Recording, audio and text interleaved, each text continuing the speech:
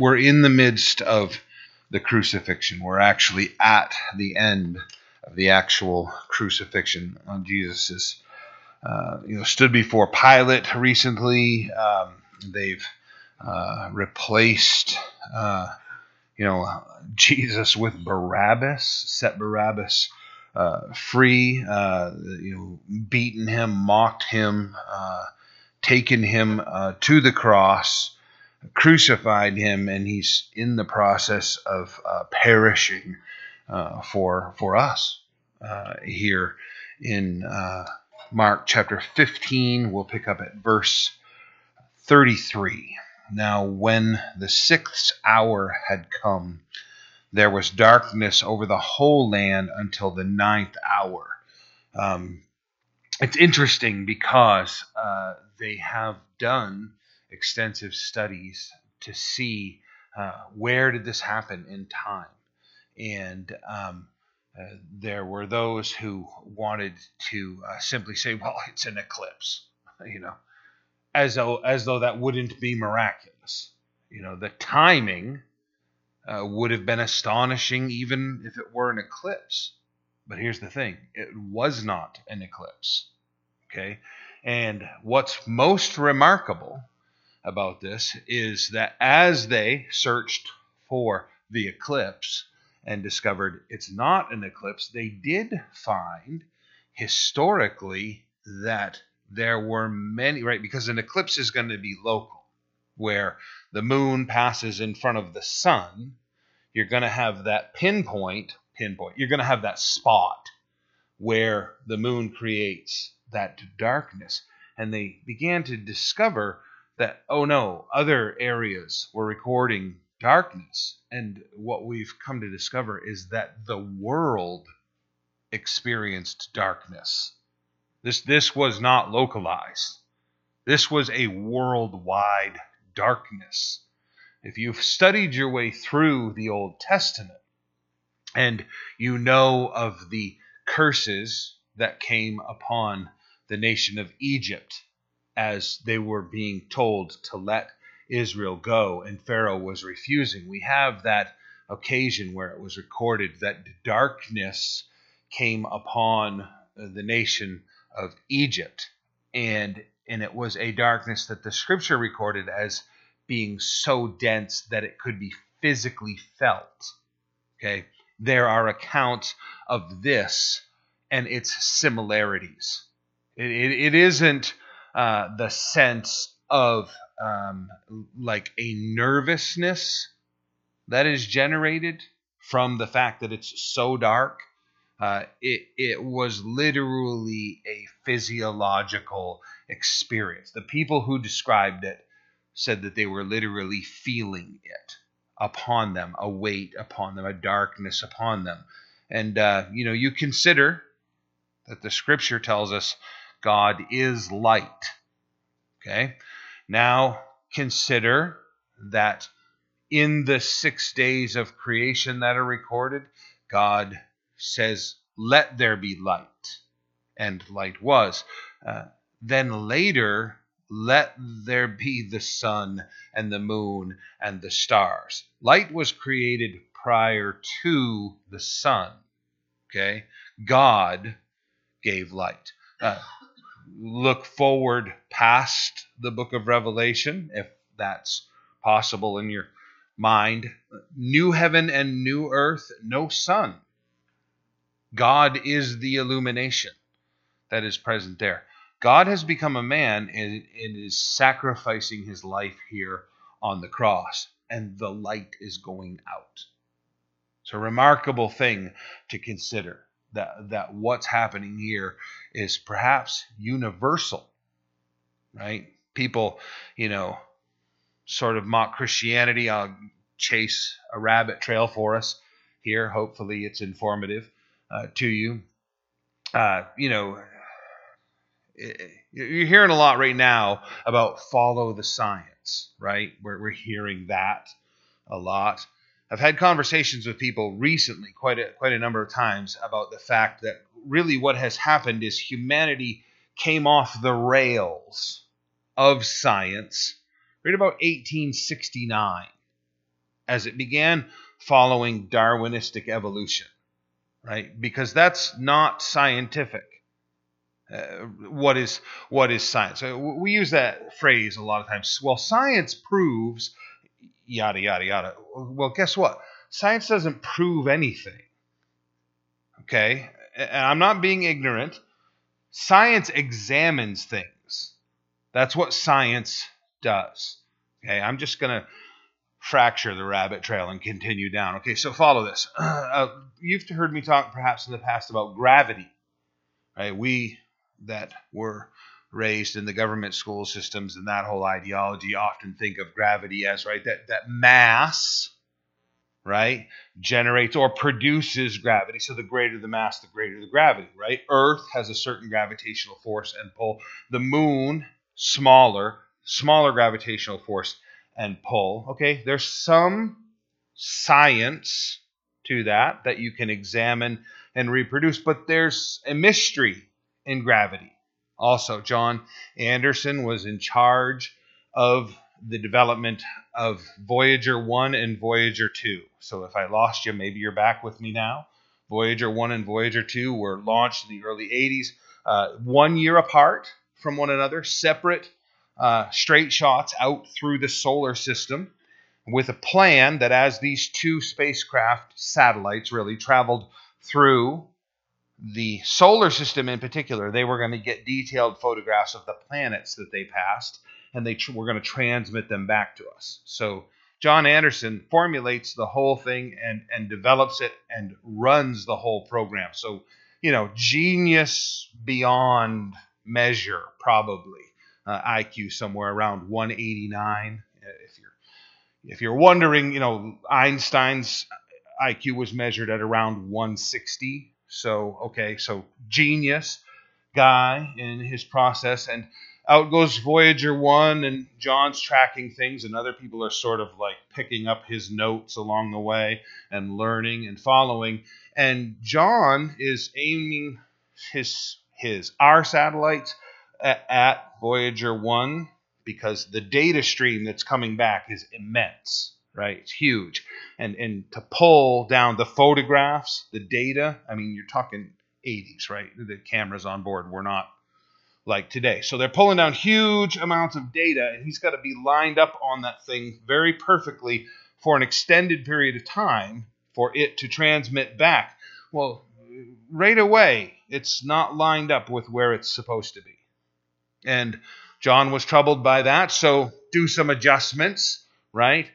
Because he's pointing here and it's not there, and so he points further out and it's not there, and so he tracks back along the line that it's supposed to travel, and he finds it back here. It was supposed to be further out, and it's back here. It's not as far out as it should be, and that was troubling to him. And over time, what he discovers is that Voyager 1 is slowing down.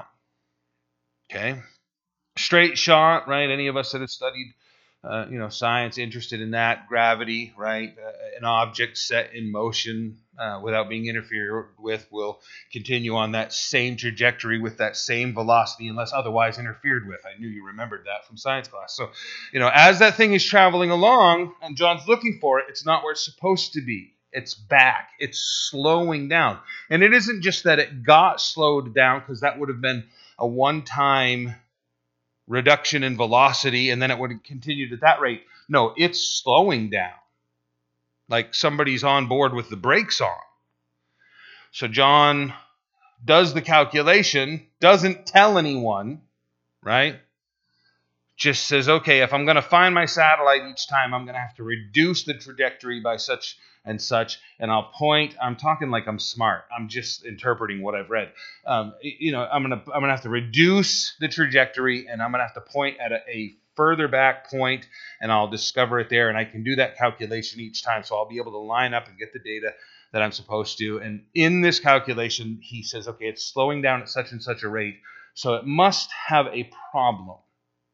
There's a damage, there's an off gas, there's something happening that's causing it to slow down as it travels through space. And in that, he does this massive calculation and can actually determine where it's going to come to a stop out there a gajillion miles from Earth. right? He's startled when they launch Voyager 2, and it's well on the way, and he goes to look for it, and it's not where it belongs. And he says, wow, I wonder. And he runs the calculation according to Voyager 1 and backs the receiver up, and sure enough, it's slowing down at the identical rate. 2 different paths, right? Nothing wrong with the spacecraft. John makes the mathematical conclusion that there is a force acting upon these vehicles that are slowing them down both at identical rates, and they're going to come to stop at the same distance from Earth as one another, right? They let them go for a specific period of time. And in this whole process, he runs the full calculation and comes to the conclusion, gravity's not what we thought it was. Gravity is affecting these spacecraft, and it's bringing them to a stop. And he literally does the calculation. First, he tells us where we're going to lose track of them as far as being able to communicate with them, and that is accurate to the millisecond. And then on top of that, he tells us where they're going to come to a stop out there. It'll be beyond our reach, but they're just going to be sitting in space someplace, stopped. Gravity is not what we thought it was, because there is no mass affecting them. They're not within proximity to planet, sun, gravitational force, or pull. There is a force that is bringing them to a stop. All of that to say, right? We go, science has proven. Science doesn't prove anything. Science examines things. We can look at things repeatedly. So within what we're seeing here, and the whole idea that Jesus is God, God is light, that the darkness has come upon the earth, that we're experiencing, this is something that we shouldn't ever look at and feel like, oh, well, that's unscientific. People that impose that upon you, your faith, when you're talking about COVID-19, right? When you're talking about the different things of our culture, our belief system, creation versus evolution, don't ever let anybody intimidate you with science. Okay? I would strongly encourage you to study science. You say, I'm not a big fan of science. Please make note of Answers in Genesis, the ministry, and go check out their website. And the nice thing about Answers in Genesis, if you have an interest in a particular area, a certain subject, you can go to their search bar and type it in, and this is what I do. They'll produce from your search on their website, let's say thousands of articles. Where I was going is universal dilation, and I know you're very interested in that. So, if you type in universal dilation, especially after I get done talking about it in a moment, you open up the first article and it's somebody's doctrinal thesis that you're like, pow, your head just explodes. Just close that one and open the next one. And if your head explodes again, open the next one. And the next one, until you're reading one that you're like, oh, this is dumbed down for me. I can read this. That's how I do it. Okay, if it sounds like I read the first one on doctrinal thesis and I just no, that's not what happens. Very often, it's way beyond me. I hear something I want to understand. I go, I research, and it isn't even their opinion. What it is somebody's examination and study. Universal dilation. I'm glad you brought it up. So, the universe apparently becoming dark at Jesus' crucifixion. So long ago, right? Roman Catholicism controlled science, right? And here come real scientists that are saying, the church's theory of the earth's position is incorrect. It is not the center, right? They refer to the earth as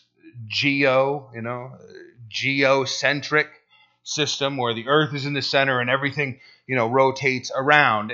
And so, along comes, Sir Isaac Newton and others that say, no, not geocentric. The sun does not rotate around. And Roman Catholicism loses its mind and threatens to burn people at the stake or crucify them or who knows what, because they're heretics and saying things against the Scripture.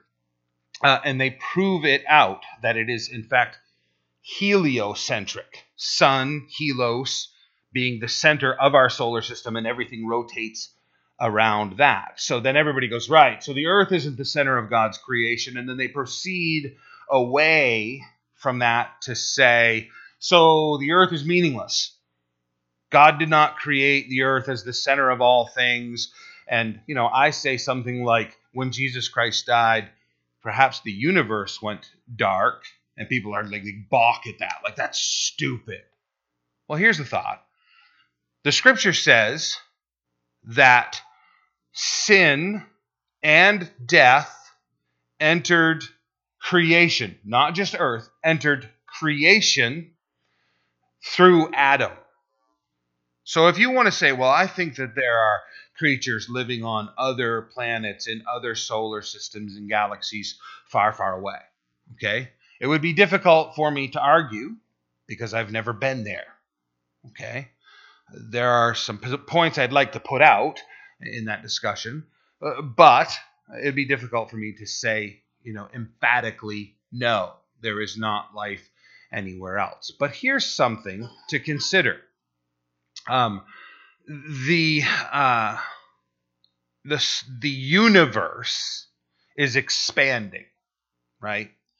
It's moving outward, and scientists are able to map the movement. They can look and say, well, last year that star was right there, and now this year it's moved a little and it's right there. The constellations stay the same, right? Because the movement is so small as far as the distance that it is from us. But they can tell you that star is moving that direction, and that star is moving that direction, and that star is moving that direction, and they move this much every year. We can measure these things. What's really interesting, right, is if you got your ruler out that was as big as the universe, okay, and you said, now last year this star was right here, and now this year it's all the way out here. I'm exaggerating, right? And you lay your ruler down so that it's where it was last year and where it is this year, and you draw a straight line. That line comes right back here. And then you take that other star over there, where it was, and you put your ruler on that and put it on where it is now compared to where it was last year or even 10 years ago or as far back as we've been watching it, and you draw a straight line. That line points right back here. And you put it on that star, and that line points right back here. Right? Dilation, right? To dilate in or out. The universe is dilating. And guess what? All the lines point back to Earth. God created in Genesis, and all of his focus was right here on planet Earth.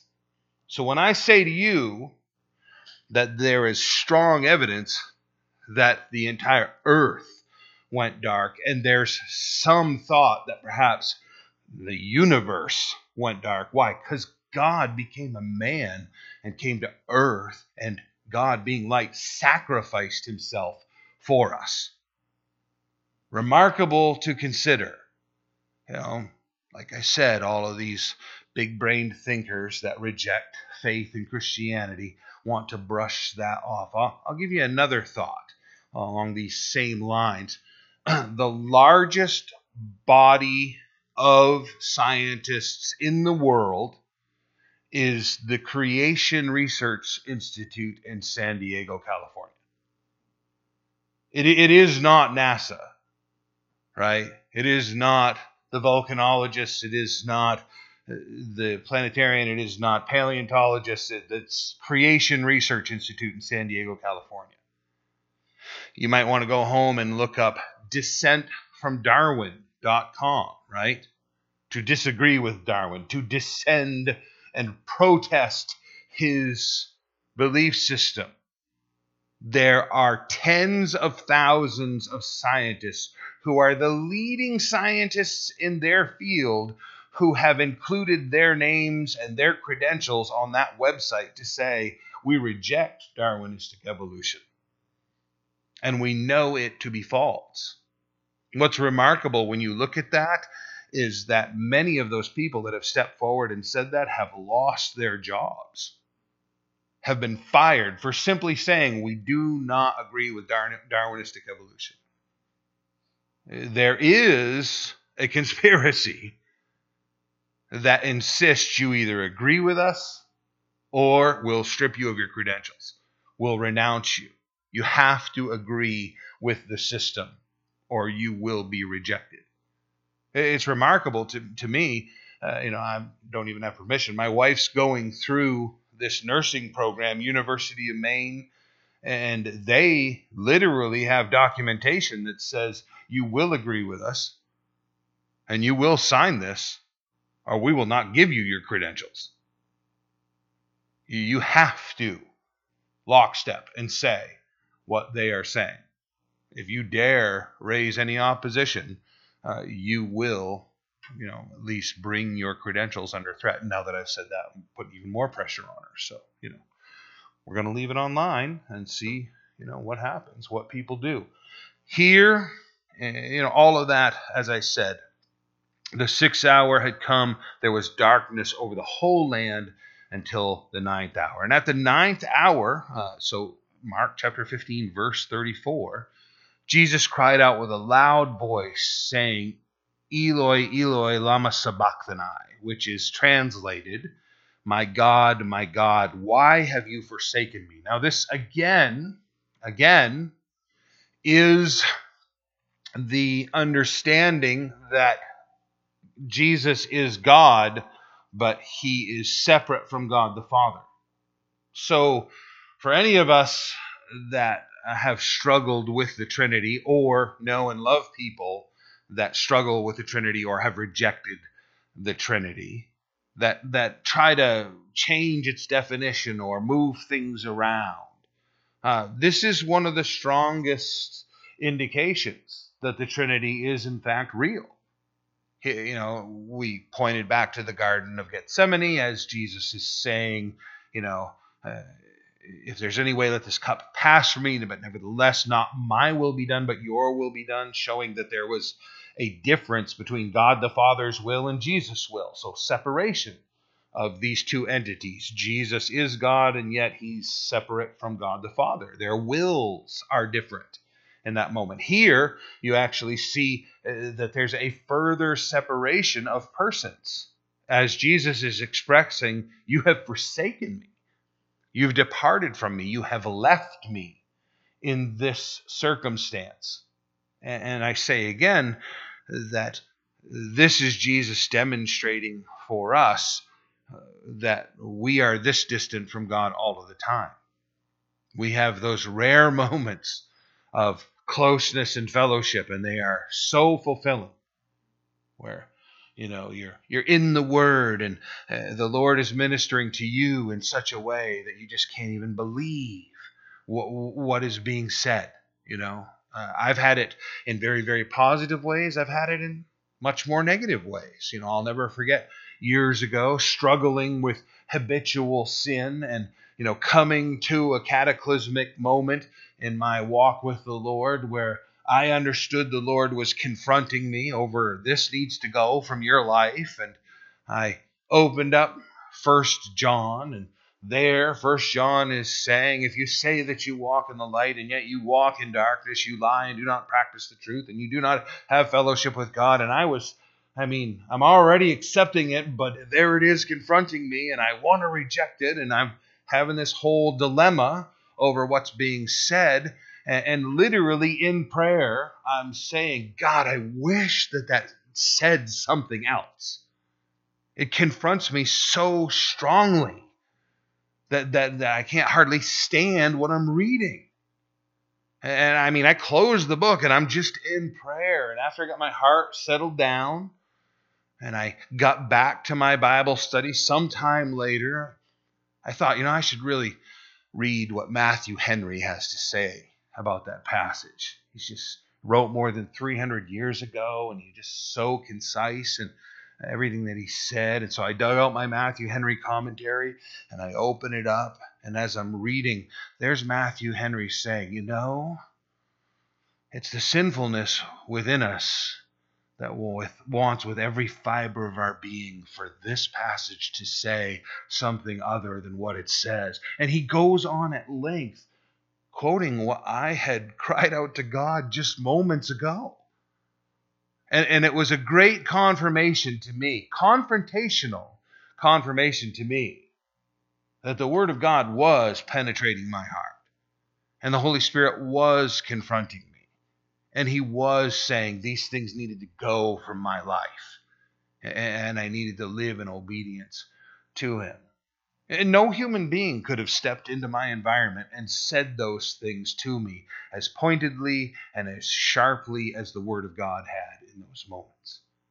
It is remarkable to understand the consciousness of God and how he sees us. Right? As much as that was a confrontation, I understood God is right here with me. He's correcting me. He's speaking to me right now. Here's Jesus, who has always had that level of connection for all of eternity, and suddenly he can't sense God. He can't feel God. He can't hear God, and he's crying out, "Where have you gone? Why have you left me here?" Why? Because he in this moment was taking on my sin and your sin. The thing that separates us from that fellowship with God. Jesus is experiencing it for the first time in eternity. And it's breaking his heart. He's calling out to the Lord and begging for his presence to be known. Great confirmation of the Trinity. The fact that their bond in fellowship is being broken right here. And Jesus is expressing it in such an adamant way. It's quite remarkable. Verse 35, some of those who stood by, when they heard that, said, "Look, he is calling for Elijah." I want to point something out. He's rejected a drink at the beginning of the crucifixion. We talked about that in detail because there was a massive pain reliever in it, right? The sour wine mixed with gall would have sedated him very powerfully. He refuses that. In a moment, he's going to take a drink in order to speak clearly. This is an indication that he's probably, through his pain and agony, not speaking clearly and not speaking well. Because they're misinterpreting Eli, Eli as Elijah, Elijah. Right? Listen to him. Right? He's calling for Elijah. No. Eloi, Eloi, lama sabachthani. He's calling for God. Elohim. Eloi, he's calling for God. He is in tremendous agony. Then someone ran and filled a sponge of sour wine and put it on a reed and offered it to him to drink, saying, "Let him alone. Let us see if Elijah will come and take him down." They mock the situation. Don't give him a drink. Let him suffer. How callous do you have to be? I mean it, really, right? Re-examine it one more time. What has Jesus done anywhere along the way, right? If you're examining my life and you've seen my every moment, and I'm in the midst of torturous suffer, if you've seen every moment of my life, would look on and think, well, he has done plenty of things that he's deserving of that. If you've watched Jesus every moment, there's no failure. He is perfect, right? If we just take his public ministry, he has always done good, always done well, cared for and healed and restored and fed and nurtured and been kind, always been good. And now these people wish him evil. Look, if they wish Jesus evil, brace yourself. They're going to wish you evil, right? Because you don't meet the perfect mark of Jesus. You got plenty of flaw. Me more than you, I know that, but he's flawed. You are flawed. I mean, and I am flawed, and people are going to hate us. Jesus is flawless, and they hate him. Jesus made that comment, didn't he? Right? If they hate me, they're surely going to hate you. They're going to have lots to say against you. Every human being falls short of the mark. Leave him alone. Then Jesus cried out with a loud voice and breathed his last. Now, I'll say again that the differences in the Gospels are a confirmation of the accuracy. That they are not a contradiction that invites criticism. The differences prove the fact that this is a real account.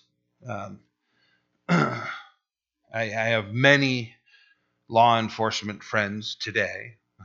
Years ago, they were all enemies, but today, many of them are my friends. I've talked to several of them who've been through extensive training, and one of the things that they always look for when they're questioning people is they want to see differences. They want to see differences in the accounts. If they talk to one person and then the next person tells them the exact same thing, that automatically is a massive red flag. And then they talk to the next person and it's exactly the same thing, they immediately assume, okay, these people have collaborated together to develop this story. Because if there isn't that whole thing, what are we going to tell them? Well, let's tell them that we arrived at 5:30, that you came through the door first, and then you were second, and then you saw this, and then you saw that, and then this experience. If you've told the story and developed it, then you're going to tell the exact same details. Whereas if everybody has very different points of view, but they, in hearing each point, can put it together and gain the entire understanding, that's why they ask questions over and over again. They are looking for the differences and building together one picture. So I'm going to give us a couple things here that show us different points of view. Peter and John Mark worked together to write this Gospel of Mark that we're reading. And they were doing it from their memories. Peter might have said, oh, well, this happened and that happened. And Mark might have said, well, wasn't that when he also said this? And then Peter said, you're right, I do remember that. We were downtown, or however that went. And they assembled their account. Matthew was a man who worked for the Roman government as a tax collector. And as such, you've heard me say many times, tax collectors were required to have shorthand capabilities so that as they were talking to people about tax records, they could jot down shorthand of the conversation and then give a very accurate account. Whereas Luke, being a very studied physician, is talking to people much later, and he's going around and interviewing all the people who were involved and assembling it. So we get very different accounts, but that isn't a disproving of the accounts.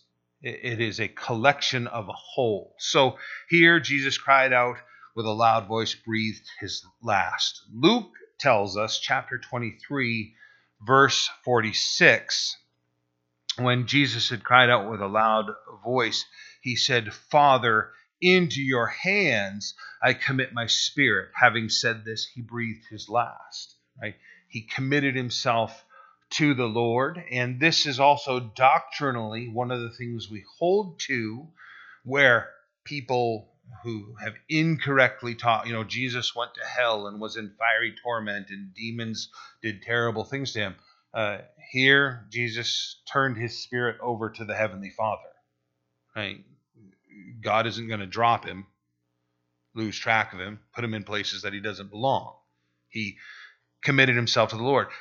John chapter 19, verse 30 says, when Jesus had received the sour wine, so while they mocked him and said, don't give that to him, John tells us that he took the sour wine. So He maybe even recognized people aren't understanding what I'm saying, so he sucks in that last drink, clears his throat, and then says, "It is finished," tetelestai, which is an all-inclusive term. All things are finished, right? That's important and significant doctrinally. You don't need to add anything to Jesus' crucifixion. That declaration of "it is finished" is the sacrifice is finished. The law is finished, not that it's done away with. It's completed, right? Move that over to the church today. You do not need to accept Jesus' sacrifice on the cross, his death, as your payment, and also speak in tongues. Right? It was finished at the cross. You don't need to add to Jesus' death on the cross baptism. Right? You should be baptized. If you're unbaptized, then you're hearing me say right now, you should be baptized. You should be baptized. No, you're better than Jesus? Jesus got baptized. Good grief, if Jesus got baptized, surely you need to get baptized. Right? You should be, but it's not necessary. We also know that. Why? Because the thief at the cross was not baptized. And yet Jesus said, "I tell you that today you'll be with me in paradise." Why? Because Jesus said it's finished right here. It's all finished in his sacrificial death at the cross. Anyone who tries to teach you it's Jesus and something else is incorrect. It is Jesus only at the cross that provides you with that salvation. That's what you need. That's what I need, is his fulfillment here. Bowed his head, gave up his spirit. Now, in verse 38, it tells us, "Then the veil of the temple was torn in two from top to bottom. So when the centurion who stood opposite him saw that he cried out like this and breathed his last, he said, 'Truly, this man was the Son of God.'" Okay, and just so we get this straight, we have heard that term in America, in Christianity, for so long that we sometimes lose traction on what Son of God means, right? Forgive me, I do that all the time of, a dog gives birth to a dog, a fish gives birth to a fish, right? A human being gives birth to a human being. God gives birth to God. Son of God is God, right? You think about the pantheon of Roman gods, right? Zeus and, Poseidon and all of the, Diana, all the different gods that the Romans had. Think about all of the myth and the tales that they told about gods and their actions and their interactions. And now this centurion is crucifying a man who has claimed to be God. And when he watches him die, the world goes black. And there is an earthquake. When he says, "It is finished," the earth shakes. That would have a profound impression upon you. When we're told here that the temple veil was torn in two from top to bottom, Matthew chapter 27, beginning at verse 51. Now, here's another thing about Matthew, right? Matthew, Levi, right? So he was from the tribe of Levi, which meant he had rejected being part of the priesthood and gone the exact opposite direction to embrace Rome and the betraying money that they offered to the tax collectors. So he's got very strong connections in Rome. And we see that throughout the book of Matthew. He tells us of things that were going on inside Roman gatherings, inside Roman courts, things that were said by Pilate, Pilate's wife, circumstances that only come from very intimate knowledge of Roman circles. Okay? So he telling us here, he also has a strong connection of the priesthood and the Levitical side. He's an interesting character. Matthew 27, verse 51, then behold, the veil of the temple was torn in two from top to bottom, the earthquakes, the rocks split, the graves were opened, and many bodies of the saints who had fallen asleep were raised. And coming out of the graves after his resurrection, they went into the holy city and appeared to many. Many people were resurrected when Jesus Christ was resurrected. That opens up a strong theological debate of why were they resurrected? How were they resurrected?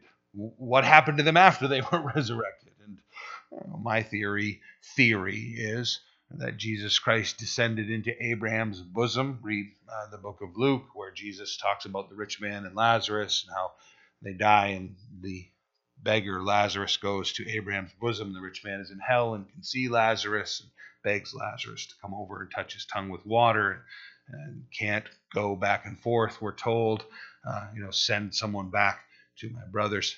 So there were those in Abraham's bosom that were waiting for the promise of salvation. It's possible that Jesus descended into that place of the dead, right, who were believers waiting for the promise of salvation, and he preached to them the fulfillment of the promise, which seemingly, right, the wicked who were in hell, according to Jesus, could see Lazarus in Abraham's bosom, perhaps saw Jesus. Imagine how horrifying that would be. No, really, think about, a person has rejected God all of their life, died. They're now tormented in hell, and then salvation appears right over there. That would be heartbreaking. It would make hell all the more hell to consider. So anyway, they were resurrected perhaps with him, right? To the earth. Why? And why not just into heaven? Well, no access to eternal salvation without Jesus Christ. And he has not ascended to the Father. He spends 40 days here on earth. So may all speculation, will cast speculation, right? Extra biblical. So forgive me for that. But it's recorded that they were resurrected. So my mind, wrestling with this for years now, he descends, preaches to them. He rises from the dead. They rise with him. They minister for 40 days until he ascends. And my theory is they ascend with him into the presence of the Father to be there. So you can have your own convoluted opinion. That's my convoluted opinion. 15 verse 40. There were also women looking on from afar, among whom were Mary Magdalene, Mary the mother of James the Less, and Joseph, and Salome, who followed him and ministered to him when he was in Galilee, and many other women who came up with him to Jerusalem. Ladies, listen.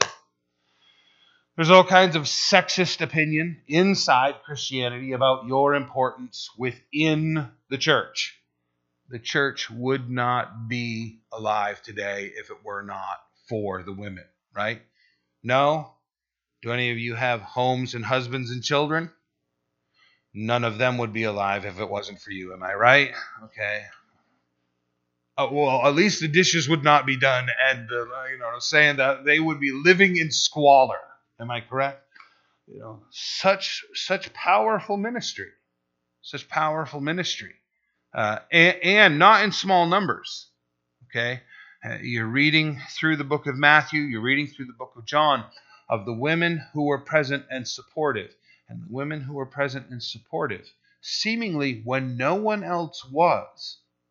You get to the book of Acts, and Peter is recognizing, Psalm 109 verse 8 was a prophecy about Judas, his days being cut short, and another taking his place of office, so we probably ought to vote somebody into his office, and they draw straws and pick Matthias and appoint him to replace Judas. And I've gone on at length about how I think that was a mistake. I think Paul was actually the supposed replacement for Judas. Point being, there it says that 120 of them, right? Now keep this in mind, 120 men, okay? There were 120 that they could choose from. They're only going to choose a man, and it says that there were 120 that had followed continuously from the beginning of Jesus' ministry to that point. If there are 120 men, other than apparently the 12, right? Maybe the 70 are numbered amongst that 120. I have to think that there was a much larger pool that was with Jesus continually of women, supportive and working and caring for and ministering to people and being amongst them. Here, everyone else is gone. Who's present? Women. Women are present. Certainly, listen to me, certainly the scripture is clear that the Lord wants men to be the head of their household and the head of the church. But I'll say again, the only men Jesus Christ wants in those two roles are men that behave like him. That's a small number, huh? That's a very small number. When he says, wives, submit to husbands, he says, in the Lord. Right? Meaning, if they're not in the Lord, then you're not as required to submit to them. Right? Because you have to consider, ladies, sometimes this man you're asked to submit to loses his mind. He's not right. No? How do I know that? Because I've watched you. You lose your mind, don't walk with the Lord, get in the flesh. So does he. And at times you've got to consider, do I follow this? Right? No. How about this? Again, and I know I'm chasing the rabbit trail.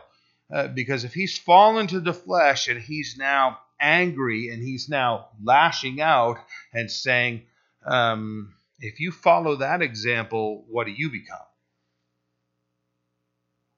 Right?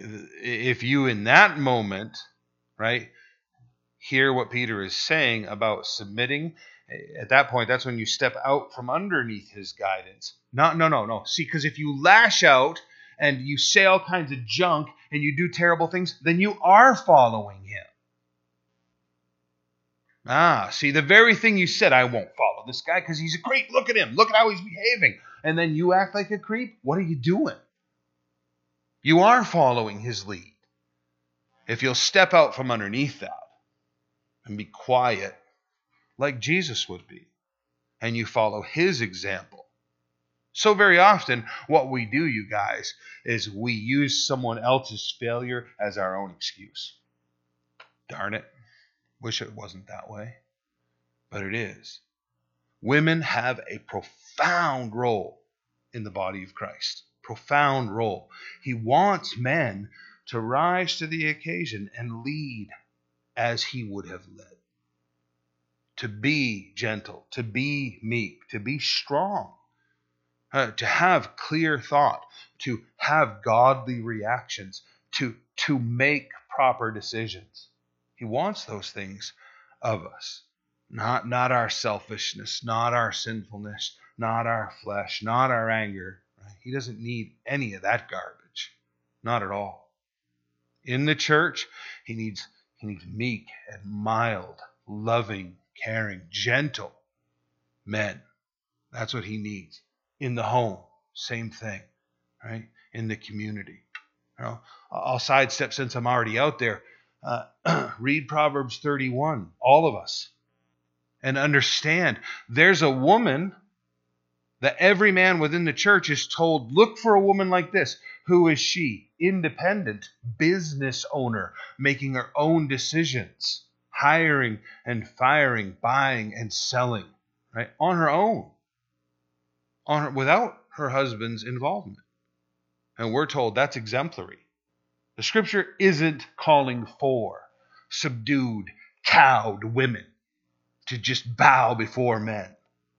I say again, this concept of the Lord asking for submission is for that point of leadership, so that there's singularity of leadership.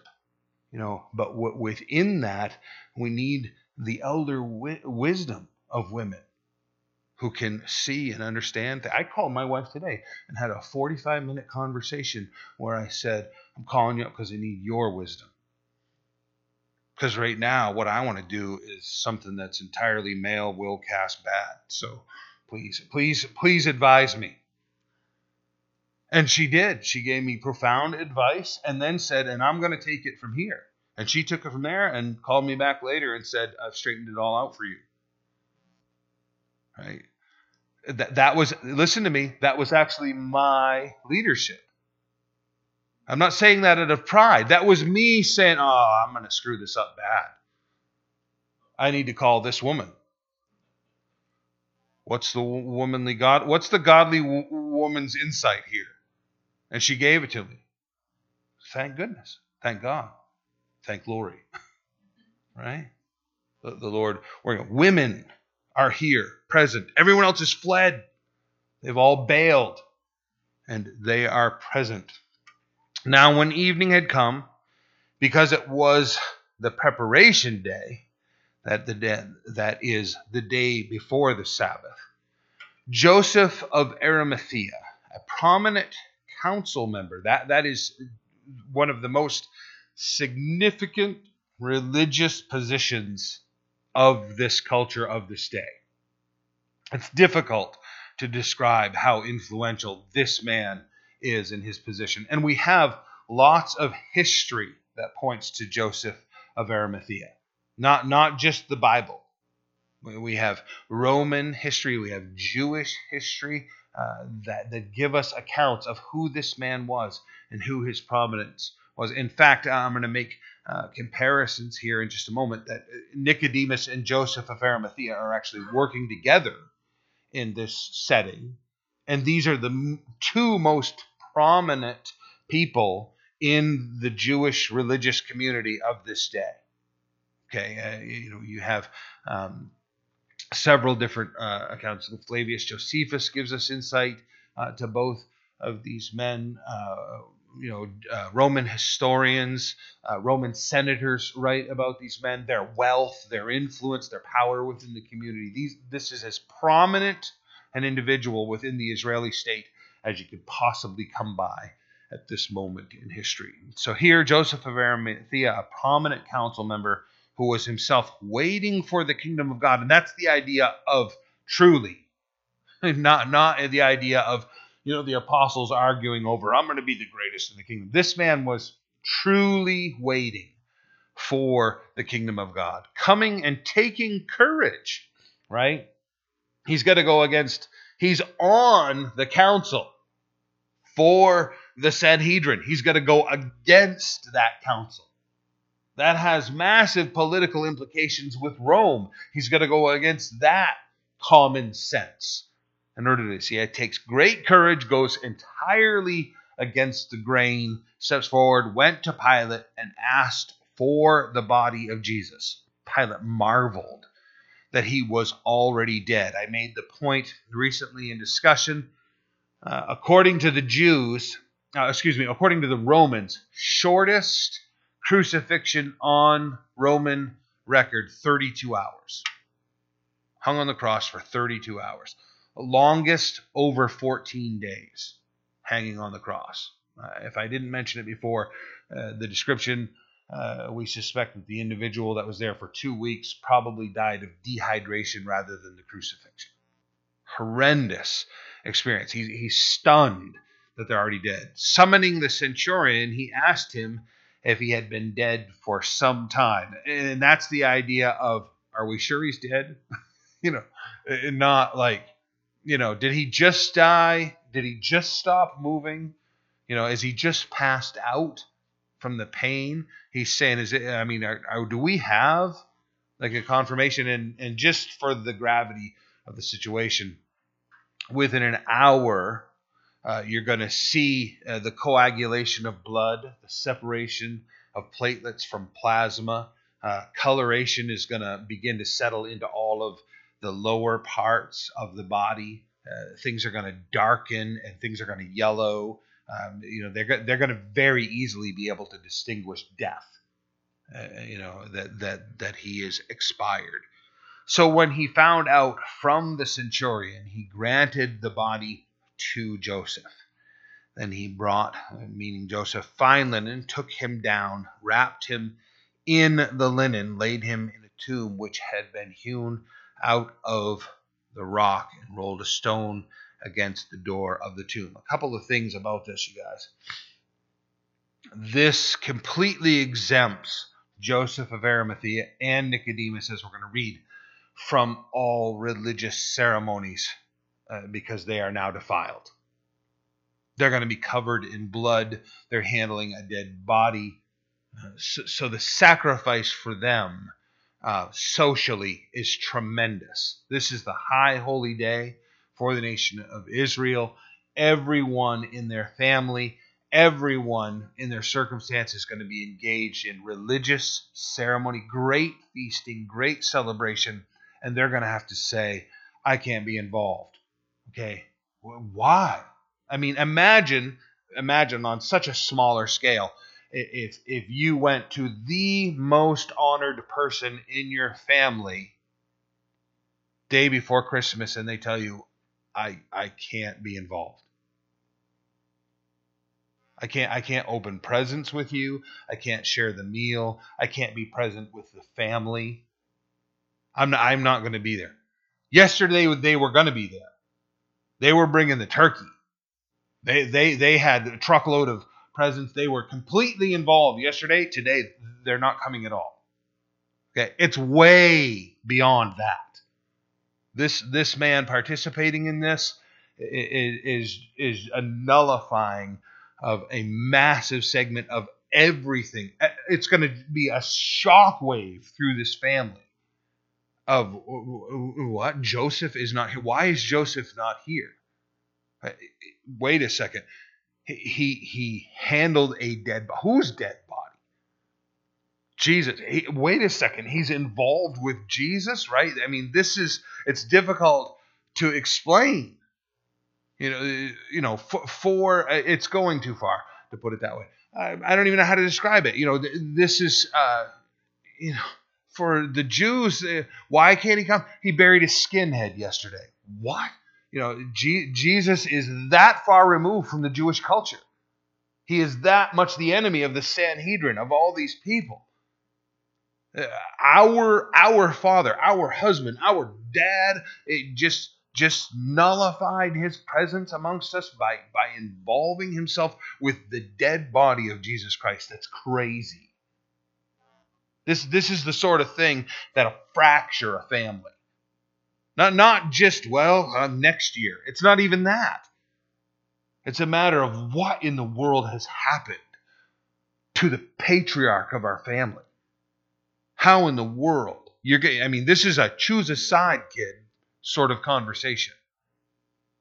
Are you going to wrestle your way through these things and embrace what Joseph of our family, Nicodemus of our family has embraced? Or are you going to not only reject what he has embraced, but thereby reject him? This is cataclysmic in all that is going on. So here they've rolled the stone. John, parallel passage, chapter 19, looking at verse 38. After this, Joseph of Arimathea, being a disciple of Jesus Christ, and let's define that term again, right? Root word of disciple, discipline. Disciplined follower of Jesus. That's a remarkable statement here. Joseph of Arimathea being a disciplined follower of Jesus, but secretly. No secret anymore. This man making this decision is the end of the secrecy. And he knows that. I've been hiding my faith. I'm not hiding it anymore. There's a tremendous relief in this. There's also a tremendous burden that has just been added. Now he's going to have to live with the decision that he has made. He's crossed over that line. Some of us know what that's like. The Lord pulls at our hearts for a very long time, and we keep our feet in both worlds, right? We put one foot solidly into the environment and the relationships that embrace Jesus, and we keep one foot solidly planted in the environment that rejects Jesus. And we just don't talk to the people that reject Jesus about the fact that we've got our foot in the other environment. And then the day comes where you can't do that anymore. There's only one direction to go. Otherwise, you end up like Judas. You have to lift your foot up out of that environment and move into the place you belong. I appreciate Joseph of Arimathea and Nicodemus for this state of existence, right? Because if everybody that followed Jesus just automatically picked up and launched across the line and landed firmly in the camp of Jesus and thumbed their nose at the world that they left behind, then we could say everyone should do it that way. These men struggled with their decision. There was a great deal to lose, and man, did they lose. These two men were the most wealthy Jews in their community. And in less than 3 years, they and all of their families were homeless, and some of them were begging. Others were. It was recorded that Joseph of Arimathea's daughter was found clearing tables 3 years later in order to get her daily bread. Nicodemus's daughter was married just a short while previous to this, and Jewish historians recorded that it was the greatest celebration Jerusalem had ever seen. Consider that, right? Those of you that have studied, right? They even said greater than when the ark was returned into Jerusalem. That's wow. The money, the pomp, the circumstance crashing down. The secret's out. The life is over. The decision is made. They cross the lines into the camp that they belong in. There is great loss in following Christ, but how do you replace what you've gained? How could you ever, substitute that? So, given permission, they came and took the body of Jesus. I'm in John chapter 19, reading at verse 39. Nicodemus, who at first came to Jesus by night. So John chapter 3, right? And I'll make note there. I know I'm very much rambling, but Jesus said to Nicodemus, "Are you the ruler of the Jews and you do not know these things?" Right? Not a ruler. Are you the ruler of the Jews and you do not know these things? And it is definite article, the, meaning one, singular, above all. Are you above all as the leader of the Jews and you don't know these things of the Spirit and being born again to enter the kingdom? A remarkable statement. Now he's a follower. Nicodemus, who at first came to Jesus by night, also came bringing a mixture of myrrh and aloes, about 100 pounds. Massive amount of money involved here. This is this is the sort of thing that even a rich man, people are going to say, wow, incredible. Some guys that are incredibly wealthy throw their money around, and we kind of, as wherever we're at in our station in life, go, well, really, how hard was that for that? So what? Big deal. No, this is the sort of thing that's so big that it is noteworthy to everyone, noteworthy to history, about 100 pounds. Then they took the body of Jesus, bound it in strips of linen with the spices, as the custom of the Jews is to bury. That's a very specific thing. Massive, long sheet, usually measured according to the height of the individual, not generic. They would take a measurement of the body, and they would then double that, plus about 1.5 feet, because they lay the body down with the other end tailed out the other direction, pack the body with flowers and herbs and spices and all of this, aloe, myrrh, and there's a washing process. This body is completely clean by the time it is laid to rest. They fold that completely over, and then they tie the feet together at the ankles, at the knees. They draw the hands up, lay them over, tie at the elbows, so this stays together. It's not the mummification of the Egyptians, folding it in around the neck, tying the jaw into place so that it doesn't droop open. And great care and great honor is given to the body. I am not saying that the Shroud of Turin is the burial cloth of Jesus Christ, but it probably is. You can do your own research, watch a couple of documentaries. It's a remarkable historic piece of evidence.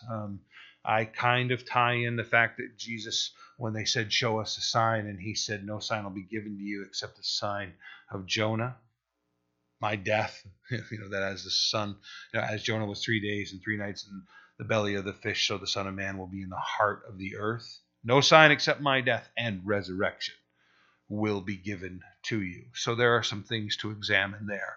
So, as was the custom, he's prepared.